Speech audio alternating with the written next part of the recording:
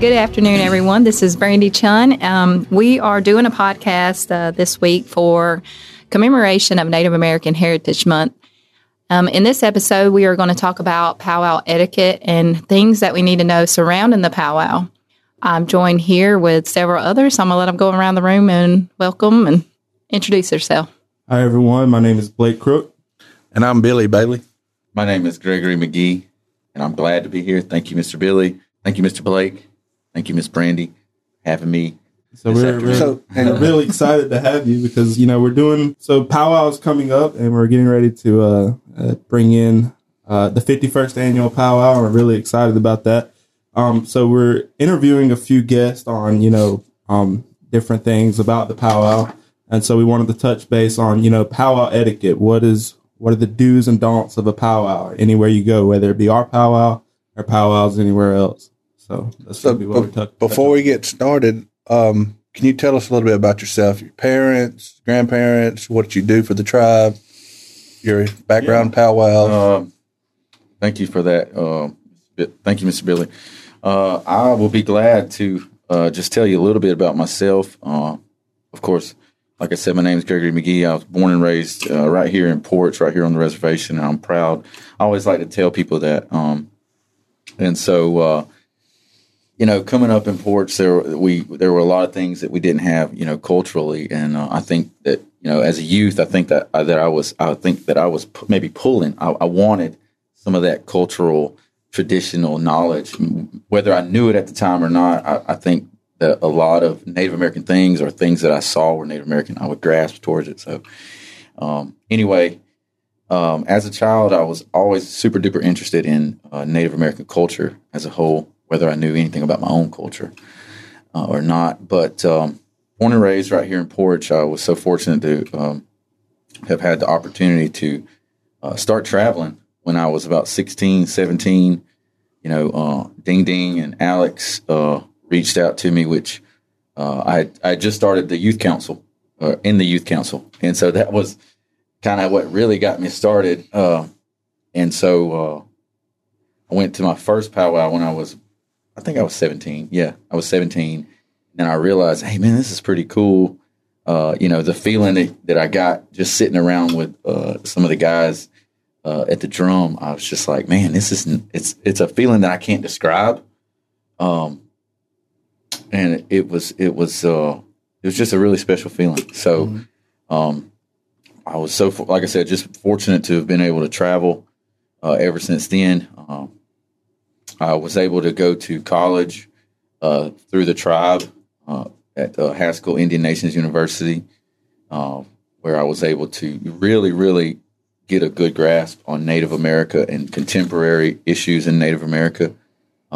Being from a small town, y'all already know here in Atmore, Alabama, we, as much as, we love our culture and stuff, there was a lot that we were kind of isolated. I feel we're still kind of isolated from other tribes. We are. I feel that in a lot of ways. And so with that experience, me going up there to an all-Indian university, I was able to really get a good grasp on how good we have it here. Yeah. Mm-hmm. So then I came back home, started working for the tribe here at the Boys and Girls Club, and I was fortunate for that opportunity.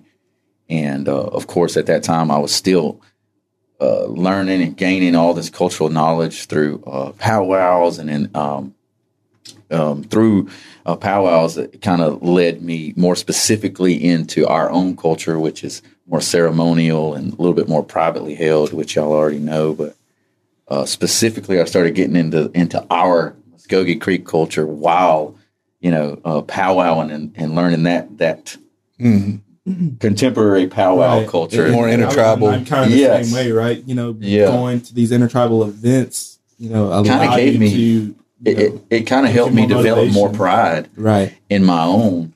Mm-hmm. You know what I mean? And I think that's what made me want to really drive into our own culture as well. So anyway, I know I kind of in a roundabout way. That's fine. So now I work. I've been so fortunate to have been employed with the tribe here in several different positions, I guess you could say, whether it's with the language and the Fred L and working as a language teacher and instructor, and now I work as the cultural educator for the tribe, and just so fortunate to have this platform and the opportunity just to speak with y'all today. And I know I keep coming back to that, but I really, really feel like, I am so blessed, just like I'm sure y'all feel the same way, just to be here. Definitely. And kind of keep these ways going. And I know this is just about powwow etiquette or whatever, but I think this is super important in a good conversation that's needed. It's a conversation that a lot of people's needing that have been missed out for so long. I powwowed for 40 years, and I've seen even our own people not knowing how they should act with dancers, how they should respect visitors, drums, all that, not knowing when to take pictures and things like that. And it's always, we never had an outlet to get it out until now. So, Greg, what you're saying is there a continuation of learning? So even though you've been to several powwows, you can still go to a powwow today and still learn. Oh, yeah, for sure. A lot of powwows, even if it's like a contest powwow, they'll have breaks, and within those breaks there will be different tribes or different types of dancing. Yeah, so that within network. Those breaks, which and even if you're in the public, you're learning. There's a lot of information to be learned at a powwow, right? Especially if you're of the outside community and non-indigenous. You see all this. There's actually a lot of education within all these colors, and you know what I'm saying? And I think at the base or the core of the powwows today, I think it should be education, rather than, whoa, look at all the colors. And yeah, don't get me wrong, it's super exciting, but I think that educational part goes a long way too, that people don't even really realize. What goes into all this stuff, what tribes are here and what stuff is highlighted for those tribes. And I think for each powwow, I think the MC, that goes kind of back to the MC and talking about teaching some of that stuff exactly to the public, whether they're listening. I think some powwows are slacking because they're focused more on the contest and not on the teaching of what this is and that etiquette and all. They're probably on a time crunch. They're on a time crunch. They're on a time crunch to get through, and it's hard for them to push out that history part. So I think. So I guess we'll jump ship here, and I guess ask you, what is a powwow? Okay. And obviously there's stories. Everybody has their own idea of what a powwow is, but in your eyes, what is a powwow? In my eyes, a powwow is a gathering, especially in today's society. They're really contemporary gatherings of Native Americans to really come together, and whether it's catch up or a lot of us, we know each other from different powwows all over. Absolutely. And so we develop those friendships. So you really get to catch up at powwows. You are able to network and different things. But like I said, to me, the core of powwows should be that really family, wholesome. And I think that, of course, like I said, there's a story I was told that, of course, I'm sure y'all have probably heard something similar to this, that, the powwow comes from the Algonquin word or powwow. And so that's what I was kind of told, and that it's that word actually means medicine man. And so I'm not, like I said, I don't really know. Right. Yeah, I've heard a couple different stories. Yeah. So I've you heard kind of powwow come from Buffalo Bill and his shows. Yeah, so that's another thing. It's like you hear about Buffalo Bill and the shows or whatever, and then you hear about the powwow, which the powwow or whatever, the meaning or whatever powwow is derived from. Right. I feel like those are like two opposite ends. You see what I'm saying? Like you got the Wild West shows, and then powwow way over here at Algonquin. Like how did you get mix? Powwow mixed with, you know what I'm saying? A Wild West show. West show. Yeah. Anyway, so yeah, like I said, I've heard many different things and many different stories, but to me, I think powwows, especially here in Poarch, it was more of a homecoming.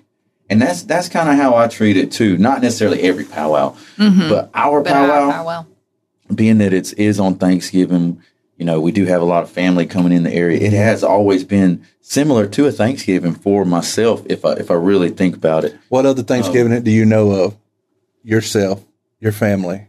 What have you always celebrated? It's powwow. Powwow. You know what I mean? That's the same.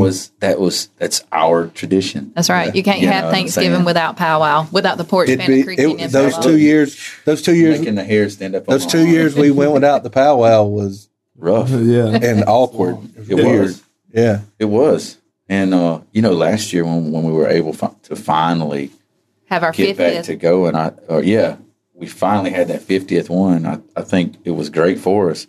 Right. But now I think that we just, continually just growing that powwow. So hopefully with this podcast, we're going to ask you some questions, and hopefully you can kind of help our listeners kind of I feel like I've gotten off a little bit. No, that's fine. We got time, and that's fine. So it is. Yes, you're doing awesome. great.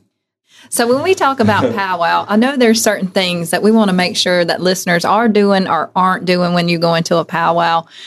Of course, we want everyone that's coming to enjoy themselves. That's not only our own family and people coming, people that's paying. So you have different entities of a powwow. You have people that are coming to dance.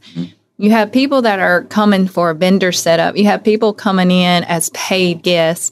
So to accommodate everyone's needs, I was thinking that maybe we can talk about powwow etiquette and how, it encompasses so many people. So I guess what we should start off with, when we talk about powwow, we're talking about respect. You cannot talk about respect. You cannot talk about powwow without first talking about respect. When we talk about respect, let's go ahead since, you can't have a powwow without dancers. Mm-hmm. So can you think of several things that maybe listeners need to know about powwow etiquette surrounding dancers and the respect of dancers? Can you maybe give me some breakdown for those? Yeah, thank you. That's a wonderful question. So I think that and respect is kind of one of those pillars that should be, really you should really go to powwows and know that there's going to be and kind of be humble, there. Just kind of be like, hey, I'm, Yeah, especially if you're from an outside community and you don't know, you don't want to come in and say, oh, look at them. Start messing with it. And, what kind of... But it happens. It does. It does happen. So 101 things not to do at a powwow. We need to do that on our next podcast. So that'd be cool. So let's say... that respect part, I think it should become first. I think it should be first. Yeah, I think that should definitely come first whenever you're coming into a powwow and knowing that, you should respect this culture and knowing that, and I think this is something that more people should know, I guess, that this is not just one tribe that's represented here, right? It's hundreds of, many, many, many different tribes. And, right. These dances are traditional dances of those tribes. It's right. Highly respectful. It's what they've allowed to be out into the powwow. Yes, exactly. And it's to be revered and respected at the core of it, right? Because at the beginning, that it was.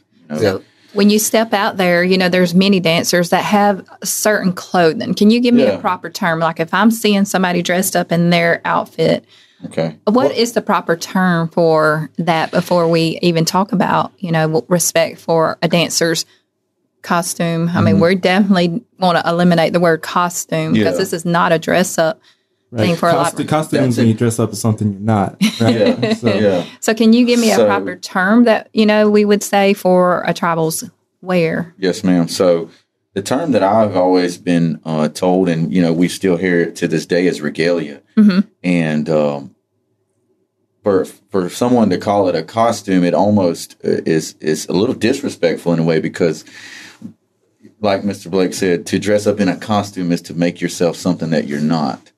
And as an indigenous person, we're not just dressing up in this costume. We are who we are. We are indigenous. Even though this dance may belong to another tribe, I'm not dressing up as something else, right? I'm still dressing up as an indigenous person.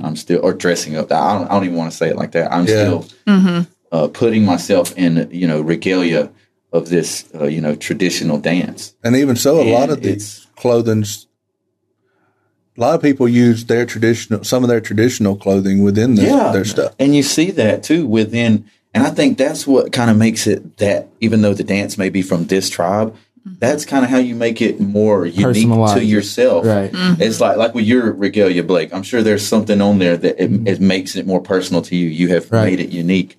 And with that, you kind of develop your own style of dancing within that style too. And so, so you're saying like even though Blake he's wearing a grass regalia. Yes, he's got his own personal flair to his own regalia to where it's personalized. Even though there are certain things that all grass dancers would wear. Right. They would have their aprons and the side tabs and shirt and the armband, leg band, all that. Right. But within those designs could be, traditional designs from Creek designs or whatever. Right. And so, and even, you have that a lot of the even personal things too within your clan lineage. Beadwork, color, every different thing is. So you can really make that style of dance really more unique for yourself. And if somebody wanted to come up and they're touching regalia, what do you say? I mean, again, we're talking about respect of regalia, respect of dancers. Mm-hmm. Tell me a little bit about someone that's coming to a powwow for the first time. They're walking around. It can be a little bit intimidating when you see all this happening at one time. Yeah, so especially if you're coming into a powwow, you're going to see a lot. You'll see the feathers, the bustles, and the many different colors and all these different things that you're just going to be, enlightened by.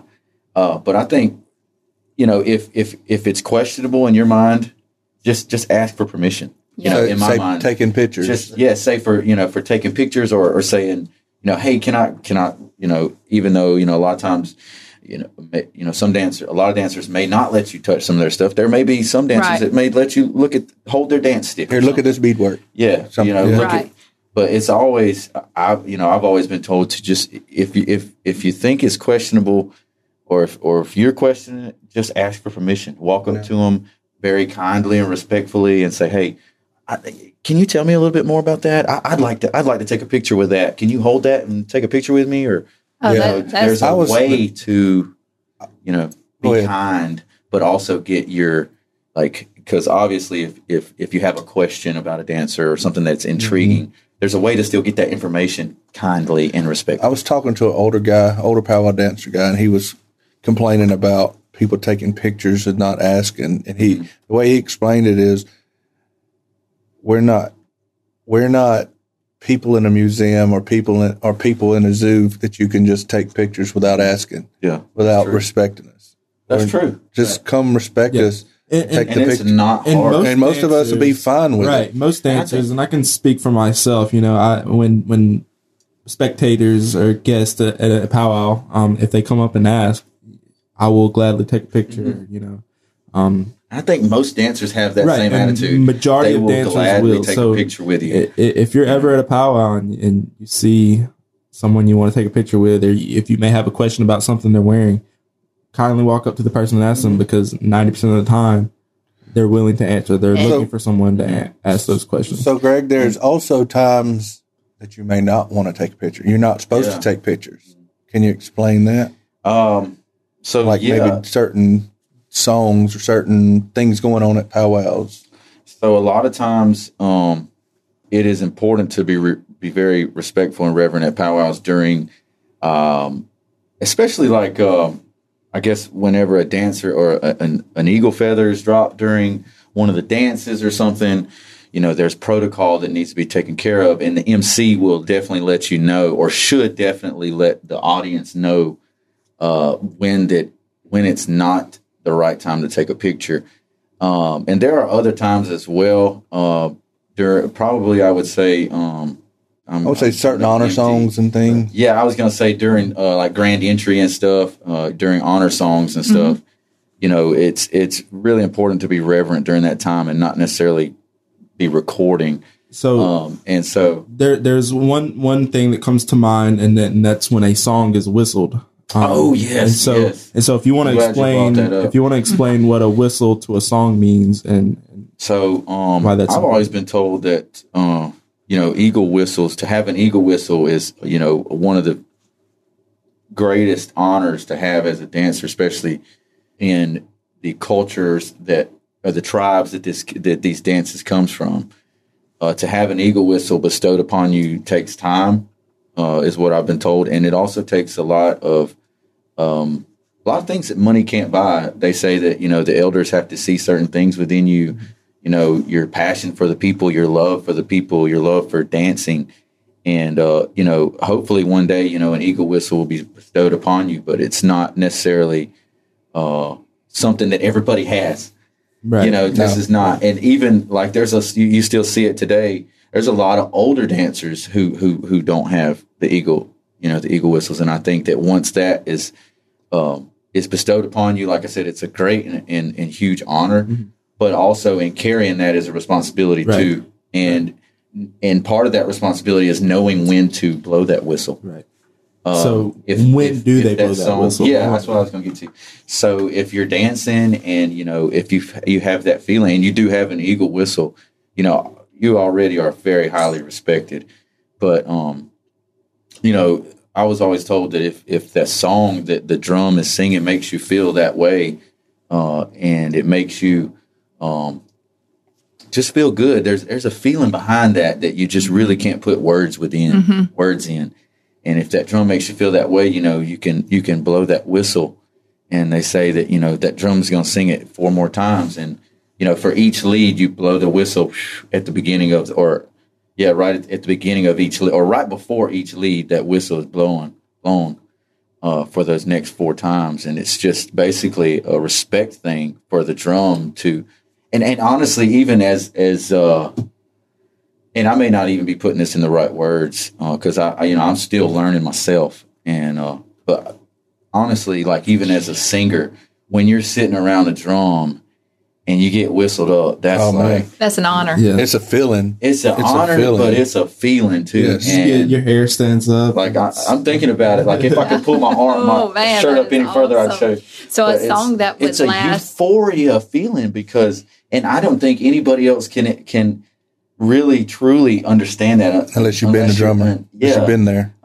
Blake knows, Mr. Billy knows, and even like you feel it in dancing as well. But to have one of your songs whistled up it's like I've always told that we don't sing for the money, we sing for the people.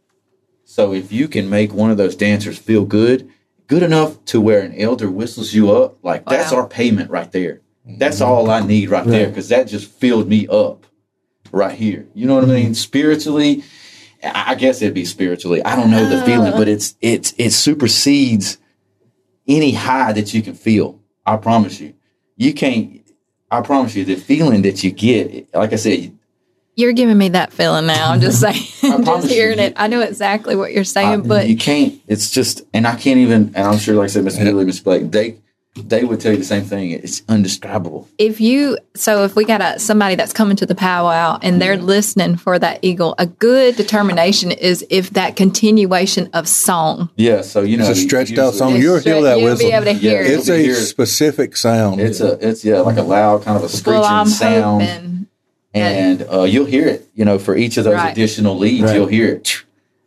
It's happened at our Poarch Creek powwow before, and it's like, oh man, this is awesome to be a part of this, to be able to hear this. And that's the time but see, that's the thing, is not everybody has the eagle whistle. Not everybody's eagle whistle. And y'all being as dancers, and like I like that you said you don't really drum for, the money, or you don't dance for the money. Mm-hmm. You dance for yourself, but you also dance for people that don't have that opportunity to dance. So when you can dance and you can drum, I mean, what a great feeling that is to get a whistle. I mean, eagle whistle too.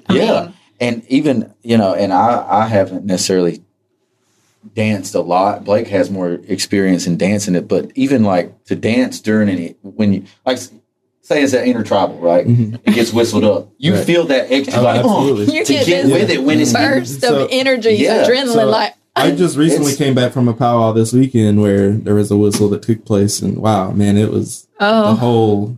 I mean, like 10 or 12 guys just jamming out for 4 extra leads, and how serious they take it. I mean, exactly. And it's like, dude, you can sing a hard song for 4 leads, but If it gets whistled up, you're going to be you bring an extra. It's like you bring it up a level too, especially when you're singing and it gets whistled up. It's like, oh my goodness, there's no anyway. I think you described it pretty good, but for you to witness it yourself is just And so the beautiful thing about that, we're kind of going back into the etiquette of it. When a song does get whistled, the MC will normally ask that no more recording, no more pictures.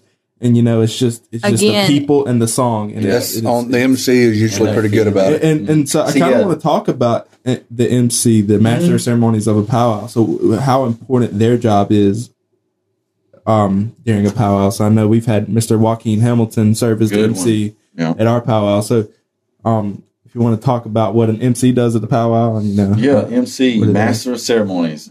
As an MC, honestly, you got to be good. You got to have good improv skills. You got to have good transitional words and phrases. And I feel like as a good MC, you got to be able to relate to the people, whether it's joking or a lot of times I feel like it is joking because you can make the crowd laugh, right? You want to be able to be engaging as well. A 911 emergency on the stage or behind the scenes, but that MC has got to keep the crowd knowing, like, hey, we're still rolling, everything's great. Exactly. Behind the scene, we're looking for this, we're looking for that. Behind the scene, but you wouldn't know that with the right MC. And he's got to have, like, the right information, too, though. I feel like he's got to know powwows. MC, got to know powwows. They have to know the powwows, but I think because powwows change according to what the committee wants. True. You know what I mean? The MC just comes into town most of the time. The MC's just coming in and, they're giving them the information as to how they want the dance contest or the drum contest to go. Yeah, they may have this, and each powwow can be different. Well, I'm wondering if the MC needs to be a little bit flexible, too. Exactly. That's what I was going to say. You got to be flexible, too, because every powwow is different. Yeah. According to whatever the committee may be. And, sometimes, like, I've been to traditional powwows, too, where there's no contest. Like up north, where was we at? Michigan. It was a straight traditional powwow. They just paid everybody day money. Just get out there and dance. Dude, there was like 300 dancers. Wow. Really? Wow. Have that many? Yes. Wow. I've been to smaller ones. And it was a traditional powwow, and they just paid everybody day money, no contest. So they paid the host. We were hosts with Pipestone. If you listen to the MC, they'll kind of like tell you, okay, like coming up, we have this, so coming the up, and kind of keep got to be able to have, those transitional phrases and letting. I feel like they got to have the awareness. I really feel like it comes down to awareness. Absolutely. Oh yeah, awareness of the powwow. What's going on? Where's the arena director? What's going on in the dance contest? What's going on with drum contest? Is the crowd lively? So everybody is listening to the MC. I mean, that's dancers, that's drum groups, that's public, audience, that's vendors, that's people saying, hey, we're on a lunch break. Go eat lunch. The MC is also shouting out to the vendors, letting people know, hey, we got these over here, if y'all want good old turkey leg, whatever. Don't forget our corn. For me, Poarch Creek Indian roasted corn. I think a lot of times the MC tends to be overlooked, at our powwow. As to how important it really is. The backbone of a powwow. You're not having a powwow without the MC. He's the voice of that powwow. Well, I know back in my day it was Rick Bird. I don't know if it was Rick Bird back in the day. I legend. Rick's still around too. Legend. So you mentioned arena director. So let's go on that. What is the arena director? I think the arena director it's in the words, right? Yeah. He directs the arena. He kind of listens to the MC as to what dance may be going or coming up, what drum group may be coming up, whether it's an intertribal coming up, if there's a break coming up. He's and he also, the arena director has to know how many I'm sure he probably has a list, but according to each dance style, how many dancers coming out there. Well, I say they have to know. A lot of times they don't necessarily know how many dancers or whatever. They just know somebody's supposed to be there. Yeah, and so basically the arena director will let the MC know, hey, the dancers are ready. They'll give them the high sign, or hey, the drum group's ready. Oh, hey, hold up. We got something going on over here. Because there can be a little bit of miscommunication because the MC can be way over here. Right. And, he can be the MC's eyes and ears. And they set up grand entry. Yes, so they're setting up grand.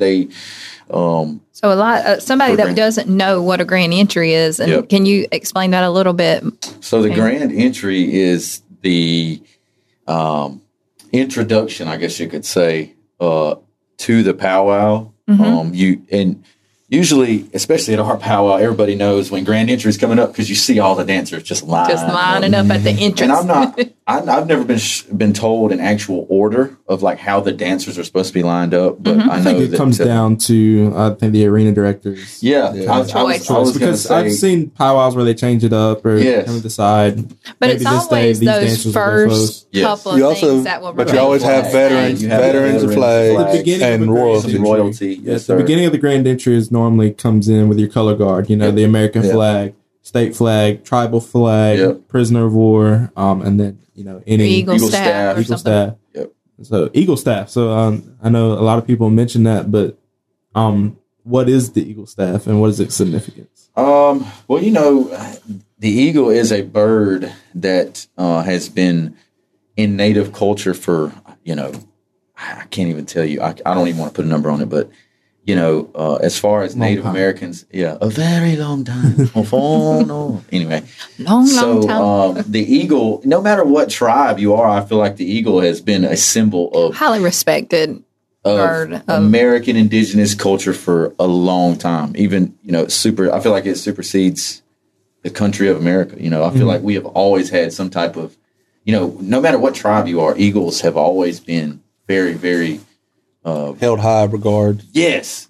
So to have that eagle staff is almost like it's like our flag, I guess, in a way. It's very respectful. So maybe indigenous people's flag. And it's a representation of all indigenous people. Exactly. And it's like I said, just very respectful representation of these different tribes, any indigenous people. Because I feel like 200 years ago, we didn't know what was a flag? Stand up and show like what? It wasn't a flag. Yeah. So we had things. I feel like, you had eagles that would represent you, right? You had animals, right? So I think one of those top animals that was always revered in our culture, in all native culture, is eagles. They're the fly top, the highest, Exactly. Dude, eagles are literally those things are the bomb.com. They're the top of the world. They are specific too. Like there are specific things that eagles have that no other birds have. Of course they can fly higher than any bird, but did you know they can fly straight up? Did not know that. Straight up. They're the only bird that can fly straight up. And did you know the eagles have a film over their eyes that allows them to look straight dead into the sun? Literally, and stare. They can stare straight into the sun. Wow. Did you know that? I'm telling you. Eagle facts. Dude, I know, right? Eagle facts. I like that.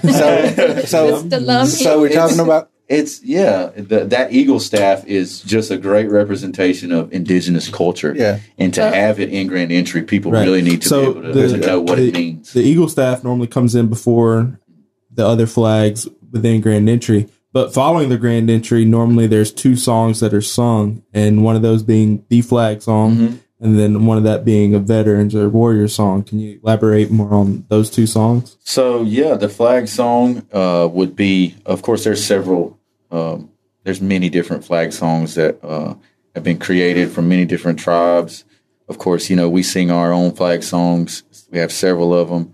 But basically, it's just a beautiful, beautiful song that, to me, really puts the feeling of the meaning behind that flag, behind our people in that song, no matter what tribe you are. And there are a lot of songs that are sang all across the United States, a lot of these same songs. But I think that it's the feeling behind that song and the meaning behind that song that it represents, and it means so much, you know what I'm saying? But for us, to have this way to honor these people and to honor the ones who have gone before us, that's the least we can do to try and keep them kind of alive in a way. Keep their appreciation. Yeah, we have to make sure, and I feel like that's something that shouldn't be cut out at all.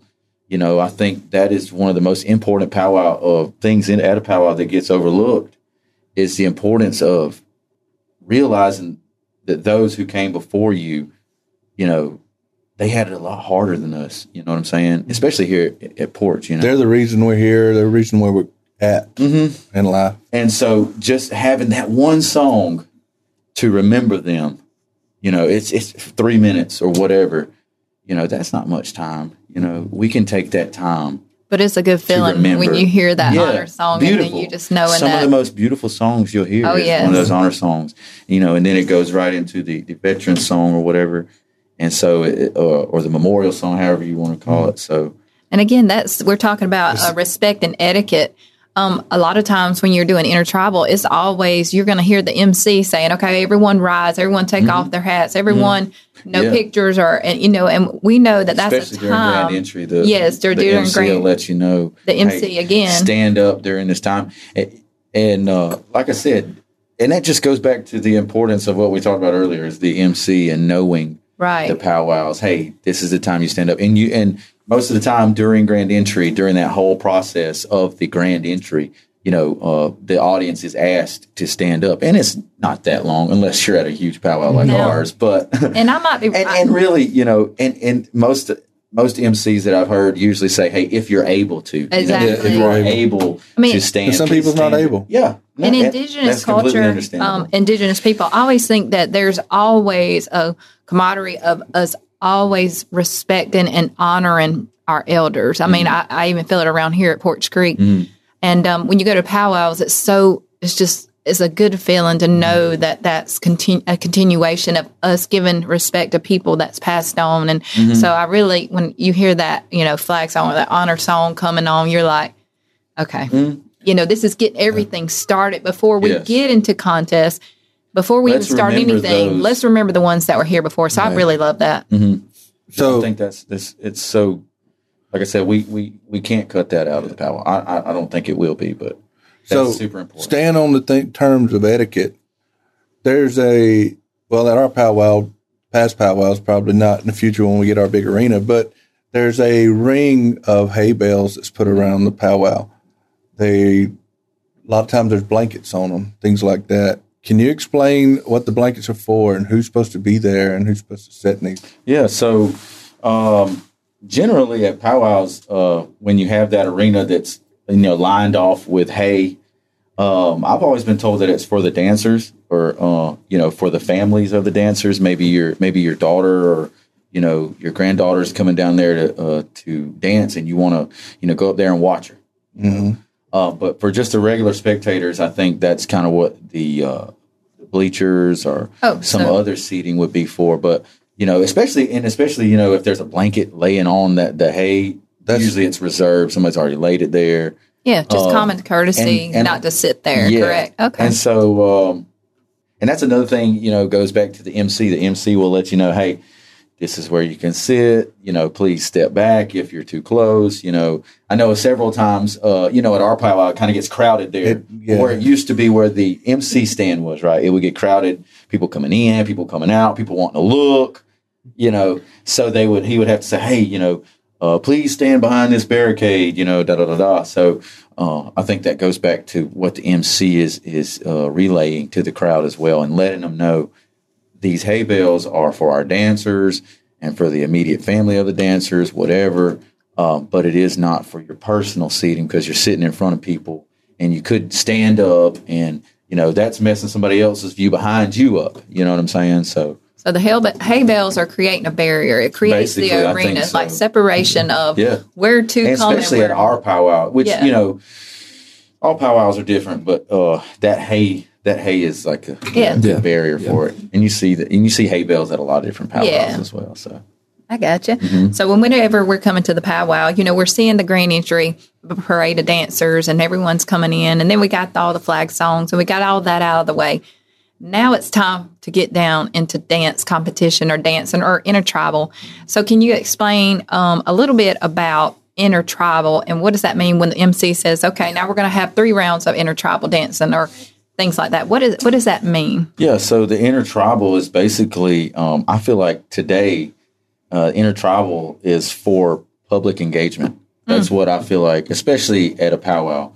When the MC announces it intertribal, he's announcing for every dance style to come out. The head man and head lady dancer, of course, will lead it out generally, and then from there you have all the different dance styles come out, and usually intertribal. If it's a contest powwow, they may have a contest song, so the drum may be singing a certain style song. But the intertribal is also used to invite the public out as well. To maybe you're sitting in the crowd and you see this super cool dancer with 2 bustles on his back, and he's just doing all these crazy moves, and you really like that.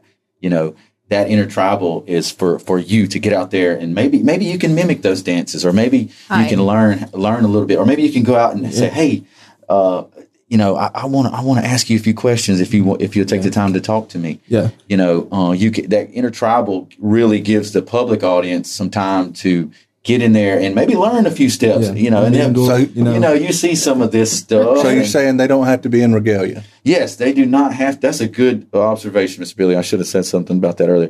But yeah, during intertribal, you do not have to wear regalia. I like to get out there all the time and just jam out in my polo shirt.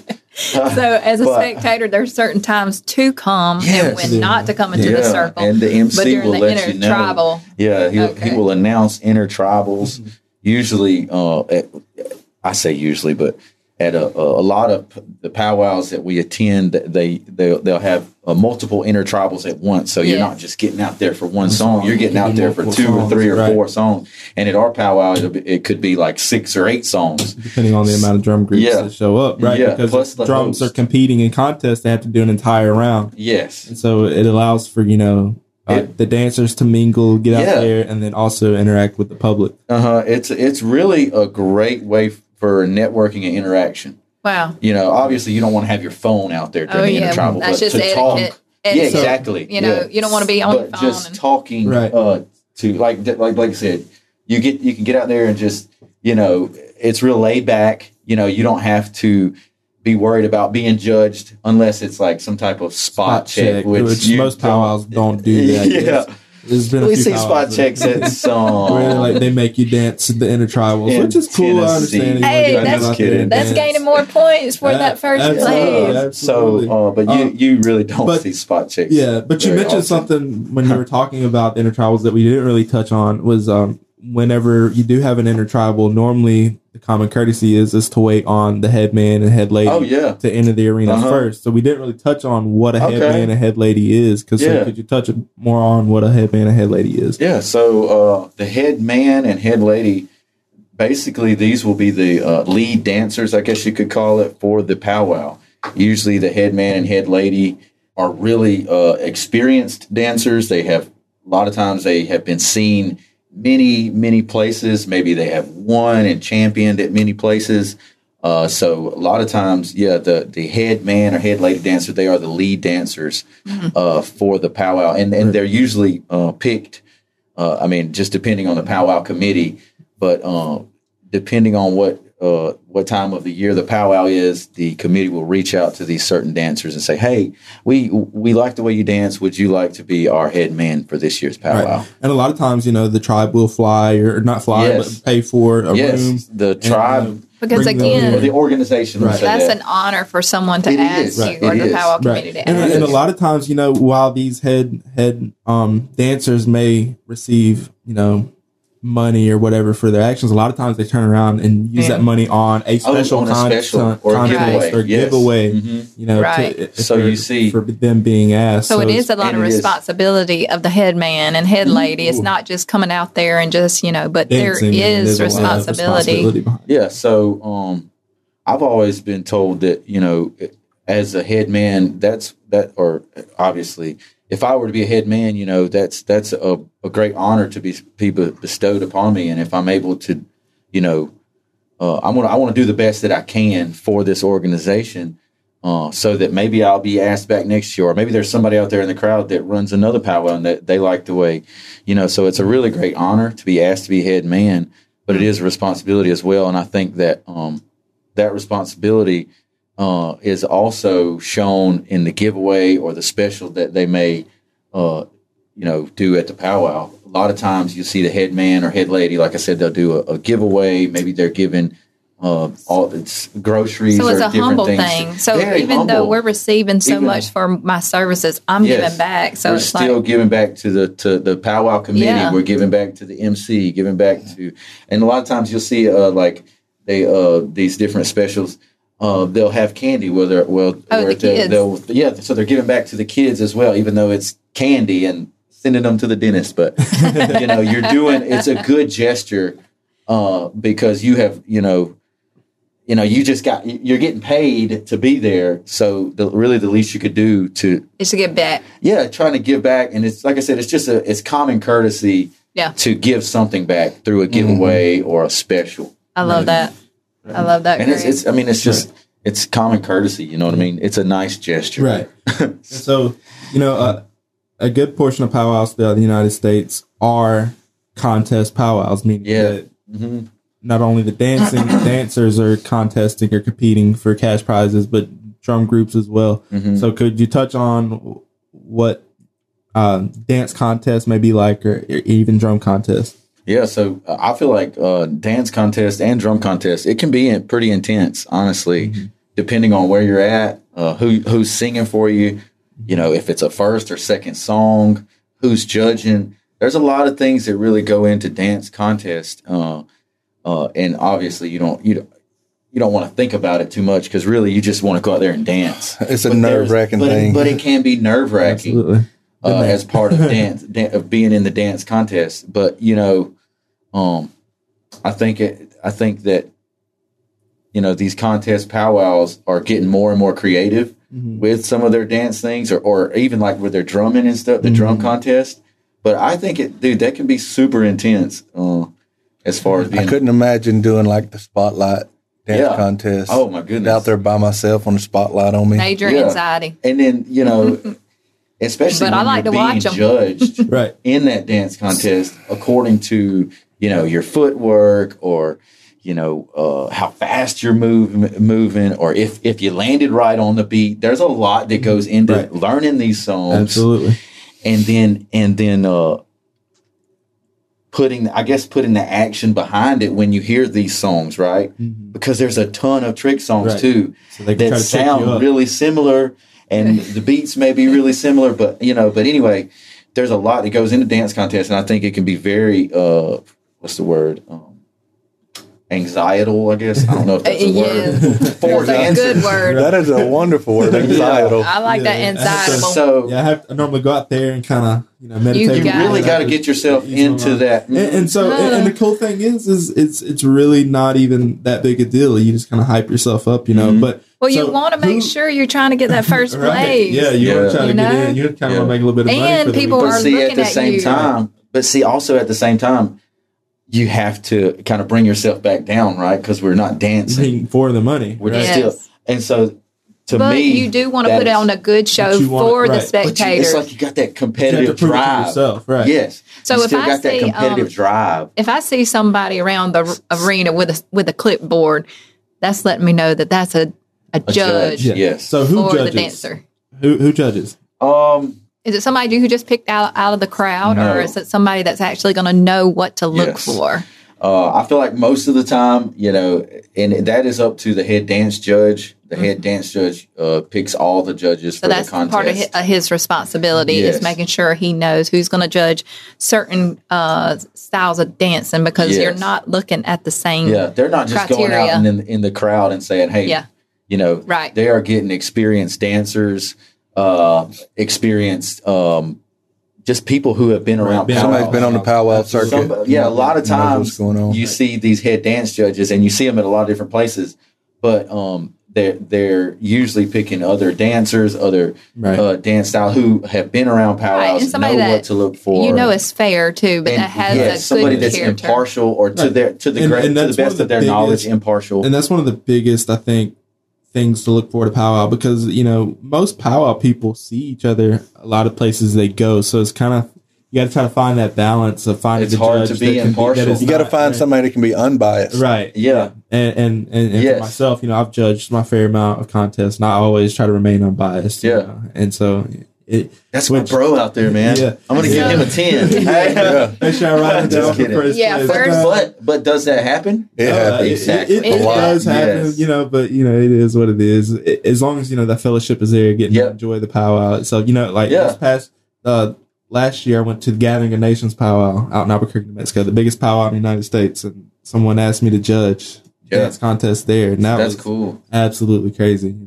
So what kind of criteria are you looking for, Blake, on specifically, let's say your own category of grass dance? What are you looking for? Yeah, it comes from my learning of what grass dance is. Growing up, I've always told it's a dance about symmetry.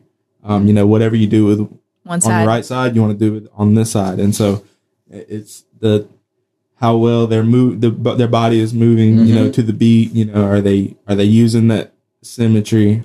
Did they hit the stops? Do they have good rhythm? Do they have good rhythm? And a lot of things that do get overlooked sometimes is the outfit. Like how well did you dress? I feel that is it well taken care of? Because they need to be respecting their regalia, their own regalia. So I feel that so hard, and I feel like honestly, a lot of that gets because to me, you make the regalia. The regalia doesn't make you, right? Right. Yeah. I feel like, judges sometimes partially will judge a dancer according to their nice regalia and not necessarily their nice moves. Yes. I get that. There's a lot of factors that come into anyway. Every judge is a little bit different. So that's preference. Judging. It does happen. It does happen. We've all seen when somebody's got that flashy regalia and they got that they got that beadwork. It's like, hey, I mean, they rocking it, but there's so many other criteria to if you want to really judge it fair. Mm-hmm. Are you moving with the beat? Are you stopping on those or doing something different on your honor beats? Are you doing this? Certain things that go with your dance style that you need to be dancing. Right. So, so and every judge, has their own flavor. What they like. Right. And I always say, if you're judging and you get a good feel, like, man, that gave me a good feel. I like that. And normally most powwows, depending on the size of it, you'll have, an odd number of judges. And if you do tend to place at those big powwows, that means that multiple people march you down, right? So, it's very, very cool. Etiquette of a judge is not pick your best friend or your don't do that. baby's daddy. Or definitely want to be a I had to put that etiquette out there. I mean, don't pick your baby daddy. So that's dance contest. So there's also another style of contest that takes place at powwows, and that's the drum contest. So drum contest, man. That's normally my favorite part. Yeah. So the drum contest is a really, really cool part of the powwow to me. I think that it really is a way to showcase these drums' best song and their ability to sing them the best way that they can. And I think it's a challenge for a lot of these drum groups too to go into all these different powwows. Like our powwow is just $12,000 for first place. $12,000 first place. Yeah. So $12,000 for first place in drum contest is a lot of money. But our powwow is actually a kind of it's a little bit on the lower end. Yeah, that's actually on the lower end compared to some other powwows out there. It gets up for 20 and 30 grand for some drum contests. But when you're dividing that can by be super. But you do divide that if up. you divide that up by 10 people. 10, 12 people. Yes. That's still a lot of money. Yeah. Still a good bit of money for just a weekend of singing. Gas and getting. But somebody's doing that for a living. I mean, I know that we don't. A lot of people don't do that around here for the circuit. But there is a powwow circuit where people are doing this for a living. Mm-hmm. So you can say, "Hey, I'm going to put my best out there," and and people make have to. Right? Yeah, there's a way of life. Someone had made an analogy. It's kind of like powwows are kind of like the rodeo, right? The rodeo is in a new. There's a rodeo in a new city or town every weekend, right? So your cowboys and best bull riders are going to these different rodeos, right? Powwows are kind of the same way. There's a powwow somewhere in the United States every weekend. You can look it up. There's going to be a powwow somewhere in the United States every weekend. So a lot of dancers will travel the country, dancing at these contest powwows in order to make a living. Well, I kind of brought you back off the subject, but I want to bring you back to where you're talking about judging the drum. So who is responsibility? Because I probably would not be able to judge that just because I'm like, man, I like the way you drum and I like the way you drum. I like the way you sound. Yeah, I like the way you sound. So a lot of times, at most contest powwows, or all contest powwows, not all, but most of them, you're going to have some type of drum split between northern and southern. You know, you have two different styles of songs that you're going to hear, or I say style. There's, I guess that is style. All right, so you have the northern style, which is the higher pitched songs that you'll hear, and then the southern, which is the more lower tones that you'll hear in the songs. You know, those contests are split. And even at some powwows, you even have like northern contemporary. And then old school north, yeah. So I've been to one out, the only one I went out in California was like that. You had like there was like 15 drums in old school, and then there was like 8 drums in contemporary, and then you had southern. Anyway, so it was actually 3 drum categories. Sorry, I can't get my words right. But I think as far as drum contest goes, it's really I feel like it's cool to be a part of, because I've been in drum contests myself, but also you can get pretty anxious too, depending on the size of the powwow, you know, the drum judges. And that's another thing that I kind of got off, but got off subject. So anyway, the head drum judge will pick the drum judges according to, you know, obviously it's not going to be in public, but somebody the head drum judge usually knows a good sounding singer, southern drum should sound like. A lot of times should know. But they'll pick different judges. Like if they're judging the northern side, they'll pick southern judges from the southern, like southern singers, to come and judge. So you'll have about it kind of keeps 3 it impartial. or 4 different. You know, kind of like you do for contests. So, yeah, like it'll be, I guess, depending on what the committee wants, it could be 4 or 5 judges. The drum judge is pretty good about making sure that the judges that he does pick. Yes, they have to be really, really good about that. Okay. And so usually we're listening you for see the sound, drum judge. Pitch. Yeah, so I guess you get a ballot, right? The judge will hand you a ballot, and that ballot will have certain things, you know, and it can vary depending on the powwow you go to, but for the most part, it's normally like a grading system. So it'll have sound 1 through 10, first lead 1 through 10, second lead 1 through 10. That's some of them. Some of them is just how do you like it 1 through 10? Yeah. Oh yeah, like I've been cleanliness. Like, so is there trash around your drum? And it like that stuff is on the ballot. So that's a lot of responsibility on the drum group. If you got like a little sore tickle in your throat, you want to make sure you know your songs. If it incorporates language into it, you want to make sure you have the words correct, when the pauses are, when the song ends. Dude, it's crazy because drum contests can literally, it can go however the committee wants. Because one time we was in Clinton, North Carolina, and it was a small powwow, but we were the host. And so they asked us to judge drum contests. So we judged drum contests, and there were 7 drums. And so we had to watch each of those drums. And then after all 7 of those songs, we had to write down which one we liked.